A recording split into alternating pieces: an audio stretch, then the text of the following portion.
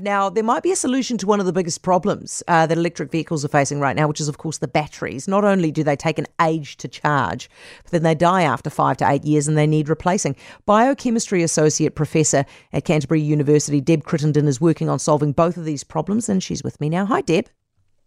Hey, how's it going? Good, thank you. So is the future pulling up at the gas station, tipping out your uncharged battery liquid and then filling it up with charged battery liquid and off you go? We hope so. We're working on it. Do any batteries actually have liquid in them? At the moment, there are just a few, but nobody in the country can get their hands on them because they're just under development for like big power station operators and stuff like that. So they're out there, but people don't chuck them in cars. Why not? Because they're a bit too big at the moment. They take up probably about the whole space in your boot.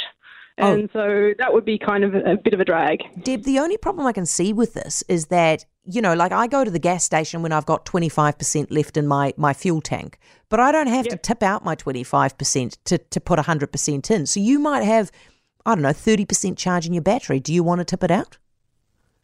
Yeah, that's a good point. Is this the first time you've thought of this?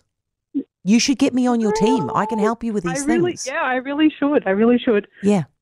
I feel like as long as you're charged the same amount, so as long as you kind of get refunded for that, that's a great idea. That's not so bad. That's right? a great idea. So you get, because you're tipping 30% of good stuff back in, so you get maybe like a 30% discount.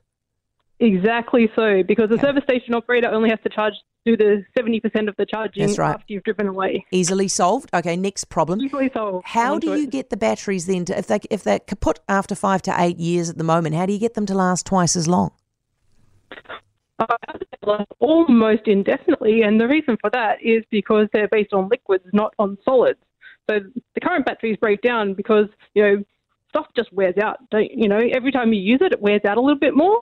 But, with a liquid, you can take your cup of tea and you can stir it as much as you want. And the moment you finish stirring, it looks exactly the same, right? Yeah. So if we don't use things that break down inside the batteries, then they last forever. Good stuff. Huh? Deb, I'm getting a text from somebody who says, but the problem is that stuff inside the battery is acid, but in your liquid battery, it's not acid, is it? No, it's actually going to be salt. Well, there you go. So we're going to use these very special salts called ionic liquids that you can charge those up. So no acids are going to be involved. How far away is this technology from hitting my car? Well, I guess it depends on if we get funding. Who is in charge of funding you, Deb? Well, we'd like the government to fund us, really, because the government does this kind of put money into this kind of cool stuff, right? You know what? I think they've spent all the money on the TVNZ-RNZ merger. But anyway, maybe we can help you out. Deb, thank you. Deb Crittenden, Canterbury University Associate Professor of Biochemistry. For more from Heather Duplessis-Allen Drive, listen live to News Talk ZB from 4 p.m. weekdays or follow the podcast on iHeartRadio.